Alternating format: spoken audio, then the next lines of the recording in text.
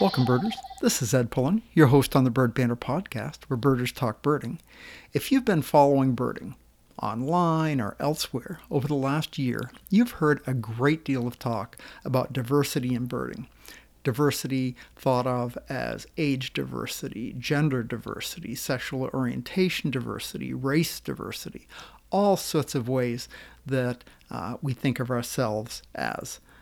Another type of diversity in birding, though, is ability and skill set. I think of birders sometimes as a continuum. There are the casual backyard bird watchers. They might enjoy seeing birds in the backyard. They maybe can identify some of them. If they go to the beach, they'll see gulls, they'll see shorebirds, but they are not passionate about learning everything they can and identifying every bird they see. On the other end of the skill set are some of the guests that I've had on the podcast. And some of these birders are just almost superhuman in their ability to identify birds. They seem to be able to identify most birds they see. They know their call notes, their songs. They know their field marks, identifying birds from photographs. They know bird behavior and movement, so they can identify distant birds in flight. And they just have an extraordinary set of skills. And then most of us, probably most of the listeners to this podcast, fall somewhere in between those two extremes of birding passion and skill. I think of myself as being, reasonably competent, reasonably proficient. I can identify most of the birds I see in my home range with study. I can identify a lot of the birds I see when I travel, and with effort, I can learn most of the birds that I'm seeing in any given area. But I don't have that fabulous ability to just learn every bird call, learn every bird song, know every bird by its behavior, its movement, and I'm satisfied with being the bird that I am and continuing learning and enjoying, and don't have unrealistic expectations of moving to that tier of elite, spectacularly good birders. And there are all sorts of other places on that continuum. There are on-again, off-again birders. I think of my late wife, Kay. She was a very good birder when she was into birding, and there'd be times when she'd be birding a lot and she'd really get quite good. And there were times, maybe weeks or months at a time, when she just didn't get out birding a lot and it just wasn't in the forefront of her thinking. There are birders who are bird a lot and they're reasonably good, they're happy birding, they enjoy what they do. They may bird every day or a lot, they may bird less often, and their skill set is modest. They have birds that they have to let go, maybe more than other people do without an identification, but they really love and enjoy it. So there are all sorts of skill levels that birders are at. I thought about this because my guest today is John Anderson. John is probably in the same, subset of birders that I am. He's a good birder, gets out a lot, really loves it, is quite good, but probably not, and he would agree with you, probably not in that tier of birders that are just like, whoa, how did they figure that out? How'd they know what that bird was? That's what most of us think. Well, anyway, I think you'll enjoy hearing from John Anderson today. He is a easy guy to talk to, a storyteller, and I think you'll enjoy hearing John's birding story and our episode today. I hope that you do. So help me welcome John Anderson to the Bird Banter Podcast, episode number 94. John, welcome to the podcast. Thanks for joining me. It's great to be here, Ed. Thank you for inviting me. Yeah, you've been one of the people I've been going to invite for a long time and just didn't until now, so I'm excited. I don't see you all that often, but lately, since you've retired, I've been seeing you a lot more. Besides our annual Okanagan trek that I usually see you along with Shep on, I've seen you out and around here more than it has been. How has retirement been treating you? Oh, I haven't missed a day in the office since I quit. It's been great. I've had the opportunity to get out and bird around the state quite a bit. I hadn't, on the last few years, I had kind of slacked back on my birding, family and work and all that. And by 2018, it was just time to make a break and get back into the birding world and start enjoying myself a little bit. It sounds like you made the most of that first year. You made a peregrination, is what you called it, I think, on your website. Yes, I wasn't going to be able to afford a full blown big year, like the movie, like a number of the other people in the country have done. So I ended up truncating it a bit. Partly it was as much as I could afford and as much as my wife would allow me to budget. And I still needed to see a lot of fairly common birds around the country. And I say needed to see, just I had been birding for over 40 years. And there were a lot of the ABA class 1 birds I just had not been to.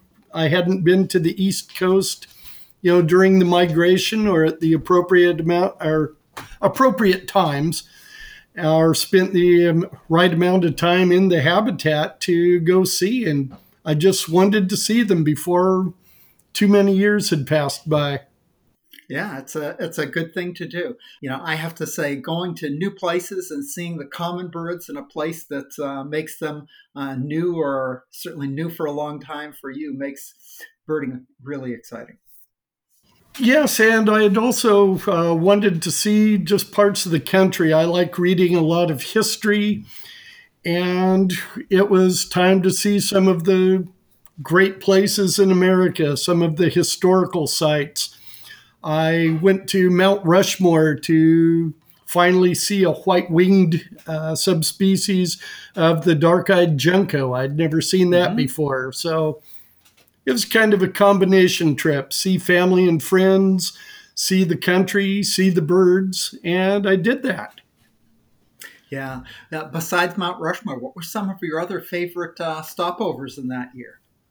Oh boy, I spent a bit of time down south and went to some of the Civil War battlefields, Gettysburg, and just a number of the little sites. You go through Georgia and Alabama, Tennessee, and every little crossroad has a signpost up that says a skirmish was fought here on April 3rd, 1864 between, Sergeant so-and-so and Lieutenant so-and-so of each army. And, no one was killed, but there's still bullet holes in the post office, something like that. So I kind of enjoyed that sort of local history. That is really cool. I remember going to Gettysburg and being boggled at the docents who are there.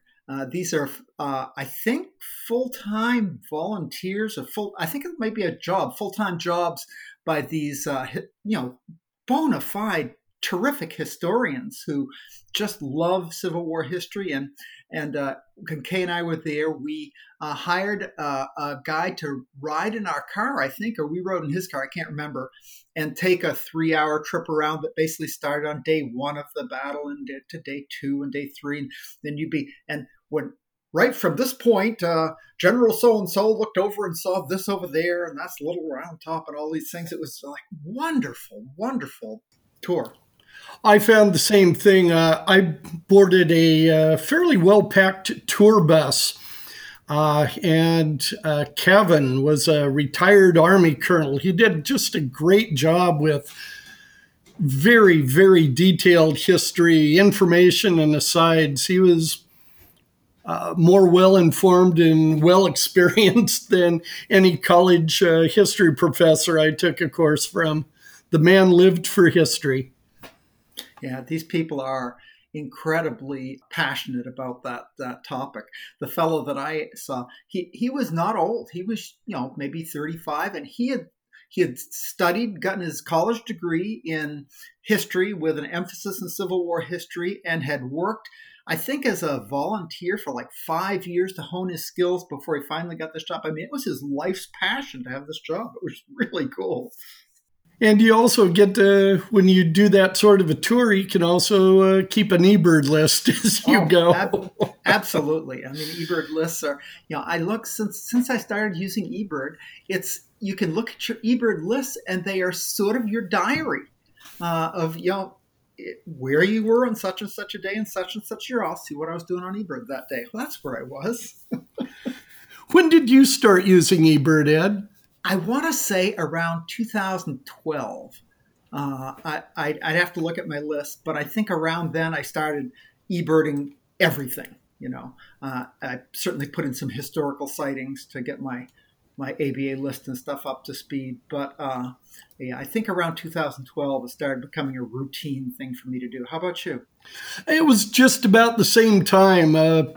Bill Twite, who I worked in the same agency with, and I bumped into each other somewhere out birding, and he admonished me for not using eBird. And frankly, I'd just not gotten around to it. And once I got on it, I was hooked. It was just a very effective way to keep my own birding lists, as well as a way to find out where birds are being seen and allow other people to see where I am seeing birds.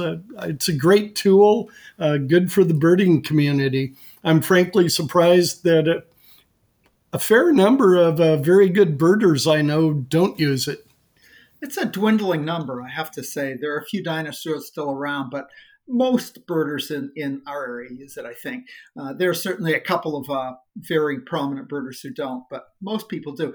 And even back in the early days of eBird, when you had to keep your list on a sheet of paper or whatever, and then go home and enter it into the computer, it was no more work to do that than it was. I was entering into Avasys, which was a similar amount of work and not nearly as useful a way to do it for me. And of course, with a phone app now, oh my goodness, it's so easy. So if you were going to give advice to me, because I am contemplating not doing a full year of birding per se, but taking some chunks of time, maybe a month or a couple months, and just meandering here and there, where are some of your favorite recommendations for routes? What I would recommend is kind of setting out a goal or a series of goals. What do you want to see? Where do you want to go? What appeals to you? But what I found out that I lacked was doing adequate preparation for the year. I had made a lot of plans for my peregrination year, but what I did not do was to link some of the sites together. I knew that I was going to go to the Space Coast Bird Festival down in Florida. Right. What I did not do was do the planning. Well, do I want to go to Georgia up to the Great Dismal Swamp? Do I want to go to the Carolinas? Do I want to just drop down to the Everglades and kind of package some of the trips? Sure. And I did quite a number of miles of backtracking to make up for some of the lack of planning I'd done. Not that I disenjoyed any of the birding I did, but I think that a little bit more planning, a little bit more, just the preparation would have helped quite a bit. Some of the big misses I had, my year was just trying to find life species. Sure. It wasn't to go out there and see 750 species in a year and, try to beat the McQuades at their game sort of thing. Yeah. But some of the misses I had was just not paying attention to eBird rarities, not paying attention to some of the tools that are out there.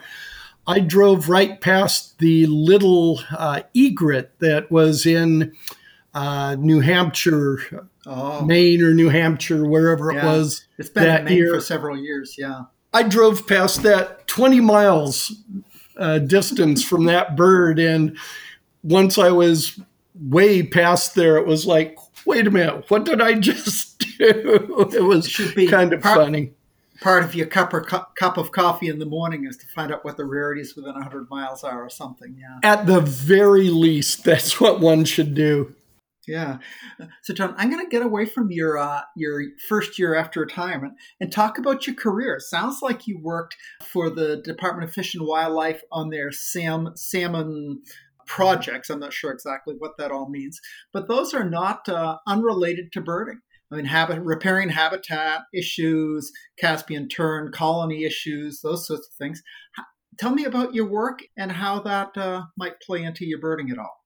Well, sir, I hired on with the old state Department of Fisheries back before Fisheries and the Department of Wildlife were merged. And I was working mostly in salmon harvest management early on in the career, a lot of which involved the commercial salmon harvest by gill netters and purse seiners, other net fishermen here in Puget Sound. Part of that work had me out on the water just all through the salmon season, from July through about Thanksgiving. We did a lot of monitoring the fisheries, looking for salmon bycatch. The commercial fishermen were mostly targeting on the sockeye and pink salmon up in the San Juans. And in Puget Sound, it was mostly the chum salmon. And there were disagreements between the managers of the sport and commercial industries as to how much bycatch of coho and chinook would be allowed in those fisheries. So we were out there ground truthing our fisheries. And when you spend a lot of time on the water, you see a lot of the marine birds that are out there. When the marbled murrelet was listed as a ESA threatened species, it became critical for the commercial fishery to give a very critical look at the bycatch implications of that. The University of Washington Sea Grant program under Dr. Ed Melvin worked with the Department of Fish and Wildlife, worked with the gillnet industry and with the U.S. Fish and Wildlife Service to do a lot of monitoring and studies to see how they could reduce almost to zero the catch of marbled murrelets in the net fishery. And by doing so, they also reduced bycatch of the non-ESA species, common murres and rhinoceros auklets and western grebes, that sort of thing. And it made quite a difference. I won't say it was a dirty fishery, but it cleaned up considerably after the marbled murrelet was listed as ESA threatened. So that was a very good success story for the agencies as well as the industry. John, were you involved in the discussions or projects behind the relocation of the Caspian tern colony in the Columbia River? That was kind of a big news for a while there. I was not involved in that. At the time, I had gone from working with the Puget Sound sport and commercial fishery, and I had moved into working with the rainbow trout fishery, the native game species, native game and non-game species here in the state, and was also doing some ESA paperwork, but had little to do with the common tern relocation. But I, being a birder as well as a fish biologist, I was keeping my eye on the relocation efforts down there. The Corps of Engineers was quite concerned with the Caspian terns. The Corps of Engineers and other agencies were quite concerned with the Caspian terns, the main colony of which had located itself on, I believe it was Rice Island on the lower Columbia River, which was, if my memory serves correctly, was about 10 miles above Astoria and Ilwaco. Mm-hmm. And the main concern with that was, as the salmon and steelhead smolts are out migrating from the river out into the ocean, the terns were focusing their fishery on those smolts, and they were taking a fairly high number, almost over 80% of the catch was salmon and steelhead smolts to feed their young. This was not tenable with the efforts to restore or protect the threatened and endangered salmon and steelhead runs on the Columbia. So the agencies made an effort to discourage the terns from nesting on Rice Island and relocate down to East Sand Island, which was down below Astoria. What that did was it gave the terns an opportunity to go out and catch for their young more bait fish, herring and anchovy and that sort of thing. And it reduced the catch of salmon and steelhead smolts quite a bit, from 80% of the numbers of fish they'd brought back to the young to around 30, if I recall correctly. So pretty big impact. And it sounds like, despite some false starts, that it worked out pretty well. Yes, I believe so. The Caspian tern colony is here in the Pacific Northwest, is the largest in the world. The Caspian tern is found all around the world, but we have the largest colony anywhere. I didn't know that. That's cool. Yeah. And it has moved around since I started birding, 40 years ago, to the point where, you probably remember when the colony was mostly on the slag pile at the Asarco smelter there in Ruston in Tacoma. I know there used to be a lot there, and we still have some terns, I think, that nest around here, but not any big numbers. Not anything like that. The colony had moved from the coast. I believe it was in Grays Harbor for a while. It moved here into Puget Sound. I think for a while the bulk of the birds were down in California.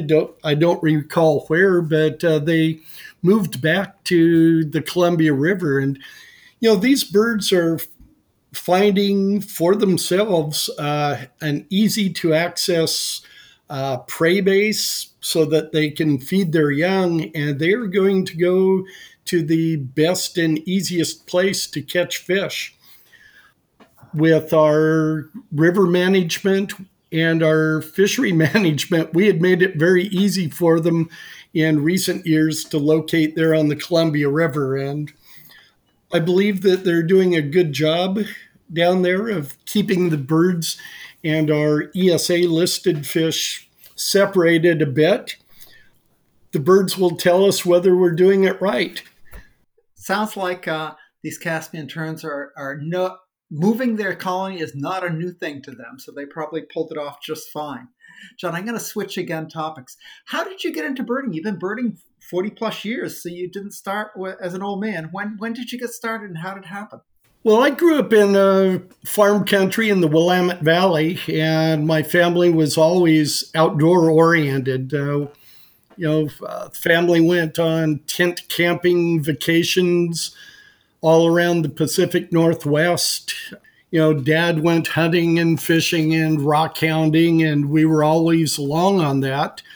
And frankly, farmers and people working in the woods pay attention to, what's going on around them. There's a lot of farmers and timber fellers out there that pay attention to what birds they're seeing.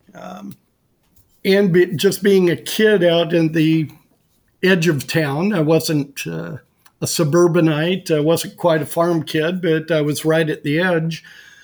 Spent a lot of time looking for pheasant and killdeer nests, and we had birdhouses and things like that. So I always had an interest in birds. When I was in high school, my counselor said, "Well, what do you want to do?" And being the usual 17-year-old, I said, "I don't know." And he said, "Well, what do you like to do?" "Well, I like to go hunting and fishing." And the poor man rolled his eyes and dug in his drawer and pulled out a brochure on the Fisheries and Wildlife program at Oregon State. Well, that campus was 12 miles from my back door, so, easiest effort, applied and went to Oregon State in Fisheries and Wildlife.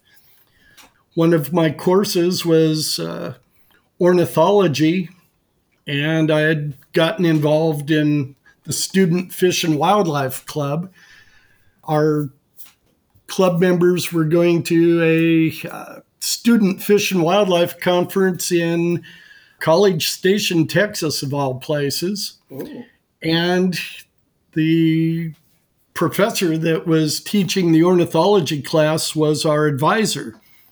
And he said, "Well, everyone who's taking this course, you keep a bird list, you'll get an extra 5 points extra credit." Well, back in the day, I needed every extra credit point I could get. So I started keeping a bird list in 1976 as we cruised through, the West Coast. We went from Oregon down through Nevada, Utah, New Mexico, and it was quite the trip. I really enjoyed it and started keeping the bird lists at that time.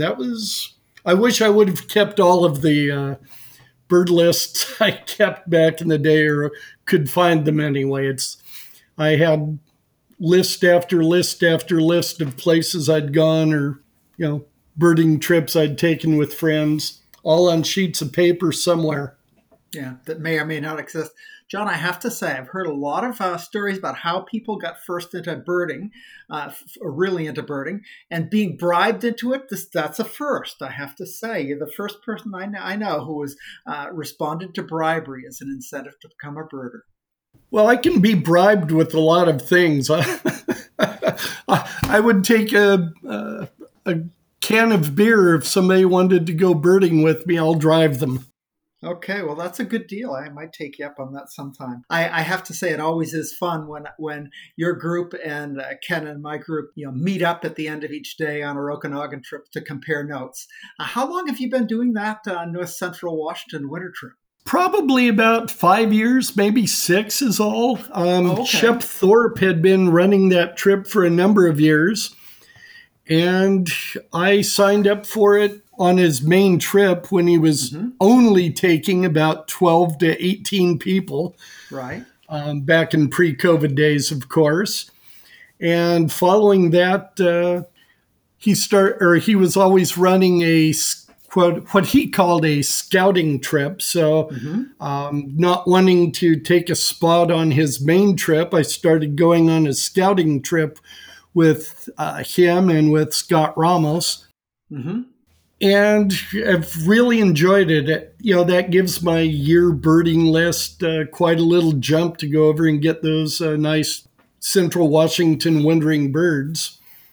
Bumps the trip up quite a bit, or the species list from that trip up quite a bit. And I really enjoy being over in that part of the country anyway.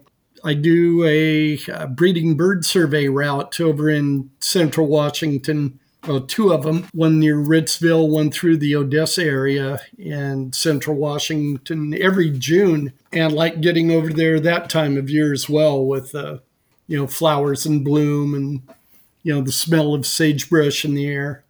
The other extreme of weather in that area, our freeze-a-thon in January or February can be pretty cold, and I bet that can be pretty warm. You're taking advantage of a great opportunity to get out with 2 really good birders when you go with those guys. My entire birding career has been blessed with being able to associate with good birders.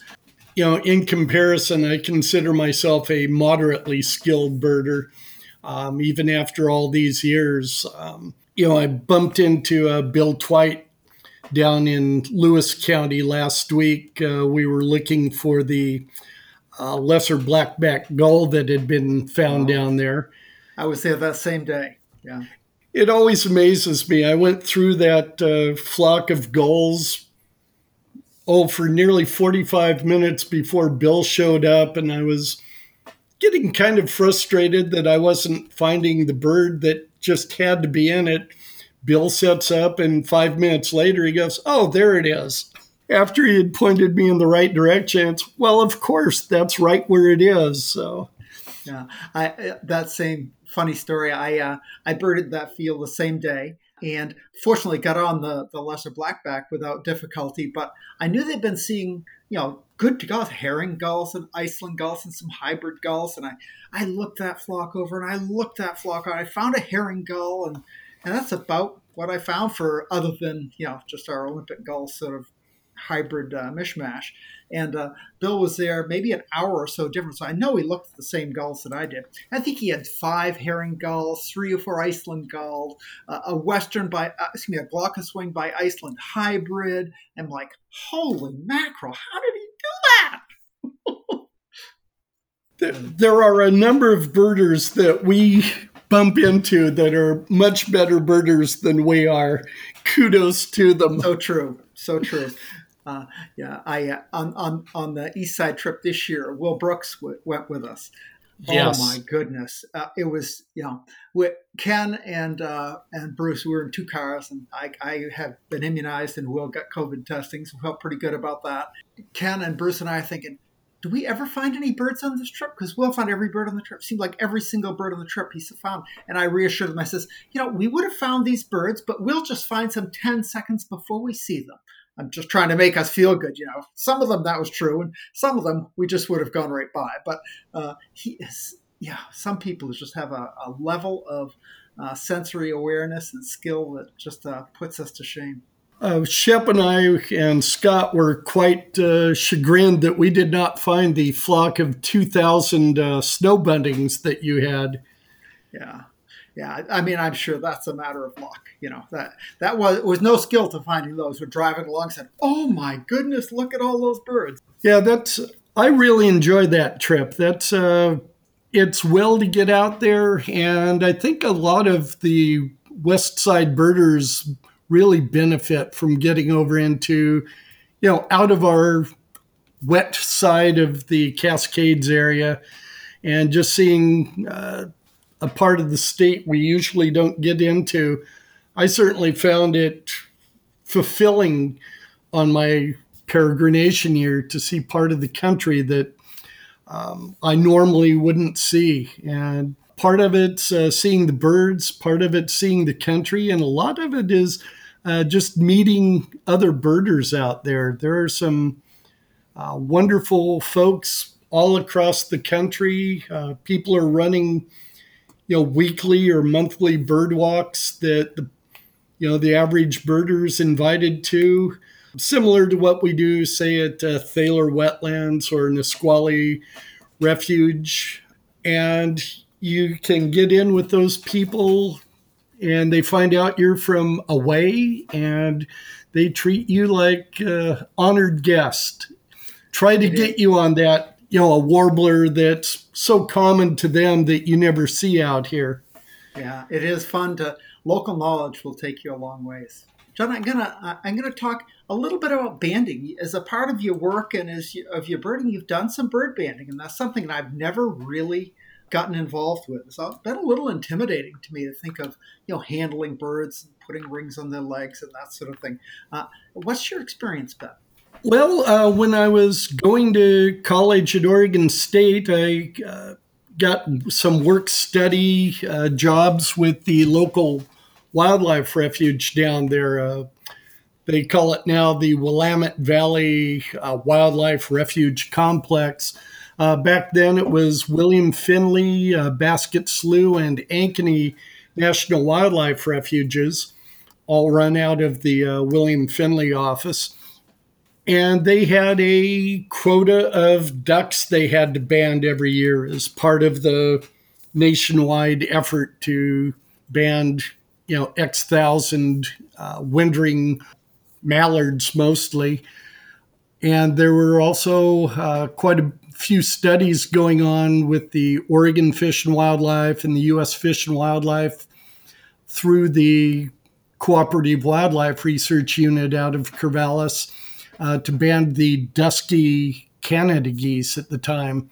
And so I, getting paid $2.45 an hour, got to go out and band a lot of waterfowl. And that was a lot of fun, and keeping track of, where the birds were going, being seen. A lot of on the ducks, all the recoveries, of course, were harvested in the hunt, subsequent years. Sure. Really enjoyed that. I later got an opportunity to work for 6 or 8 months down at Malheur National Wildlife Refuge in southeast Oregon, which is just a gem of a place to go birding. Absolutely. And one of the biologists down there at the time was C.D. Littlefield, who wrote the book literally on the birds of Malheur Wildlife Refuge. He'd been down there for probably 20 years at the time I worked there in the mid 80s. And one of CD's jobs was to do the songbird banding there at the headquarters. Well, CD was busy with Sandhill Crane study and something else he was working on, no doubt. He always had 3 or 4 irons in the fire. And he said, John, you're going to do the mist netting and banding. It's like, okay, I've banded ducks. How do I band something that only weighs, 14 ounces or 14 grams? And so he got me going, showed me how to use a mist net, safely handled the birds, and put a itty bitty little bird band, aluminum band on a sparrow's leg. And it was a lot of fun. I enjoyed that all spring and summer there, banding the songbirds. And at the end of my job, I asked him, well, would you sponsor me to, or at least put in a good word for me? I'm going to apply for my own federal bird banding permit. And he did so, and I got my permit, and I still have it to this day. I haven't done a lot of banding in the last 4 or 5 years. I need to start doing so, or the nice people in the government will take my permit away. But it's quite enjoyable. You learn things about birds that you really don't see or you don't pick up just looking at them through binoculars. Their molt, how they develop as they grow from a fledgling to a full adult bird, how healthy they are. You can tell how fat they are just by, looking through the feathers on the breast. Mm-hmm. And you get an idea of whether or not the birds are doing well or poorly, what their food source is, that sort of thing. I really enjoy it. There's some species, do well for kind of remote recoveries. Swans and geese, you see birds with the plastic neck collars. Mm-hmm. On Caspian terns, some of the shorebirds, they have the numbered colored leg bands. Right. And it's always fun to try to read those and send your report in and find out where the bird was banded and how old it was. Smaller birds like warblers and sparrows, unless you can afford expensive radio tagging equipment, you pretty much need to handle the bird to get that information. So means one person banding the bird, someone else capturing it or finding where it's hit a window or taken away from a cat or something. Yeah. So, yeah, I really enjoyed that. Well, it sounds like an experience that I know a lot of people really enjoy, and I've thought about doing it. For some reason, haven't taken that path. John, what do you see going forward as a birder? You've got more time on your hands now. You're still in good health. What sort of bucket list things, or gosh, I really want to do that. What's looking forward for you?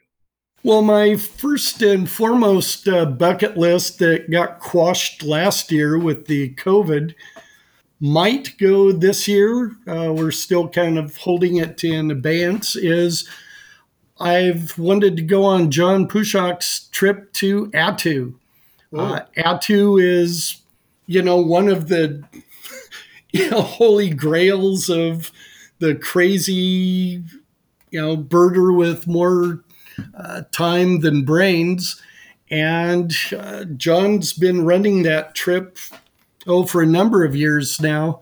You fly to Adak and catch a boat and steam out to Attu for 3 days, spend around a week, ferrying yourself ashore and looking for basically Russian species that blow across the water. And somehow in all my reading, I got a bug in my bonnet about Attu, and I'd really like to do that. I think the other place I'd like to see is one of these winters, go to Hokkaido and just look at the spectacle of the sea eagles and the white-tailed eagles that come in to feed on the salmon runs there on the North Island in Japan. And somehow I got intrigued with that years ago and would love to see that.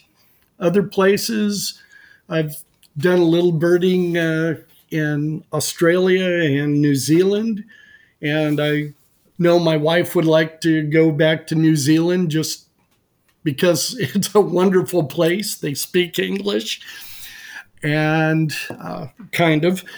And I'd like to go to the North Island, just see what it looks like. Maybe back to Europe. I've visited there a time or two and not really gotten a chance to do any in-depth birding around there. So, well, you've got a few trips on hand. For listeners who are interested in the Attu experience with John Pushak, John was a guest. I write a blog post for each podcast episode, so I'll make sure in the blog post I make a link to the episode with John Pushak where you can hear a lot more about birding Attu. I think that would be great. I know some years John's concerned about filling the boat for the trip, so somebody else out in podcast land might really flash on that and have an opportunity to go. Yeah, there were a number of years where it was not possible to bird Attu after they stopped staying in the old Coast Guard station there. So now that you can do it from a boat, that's another way to go about it.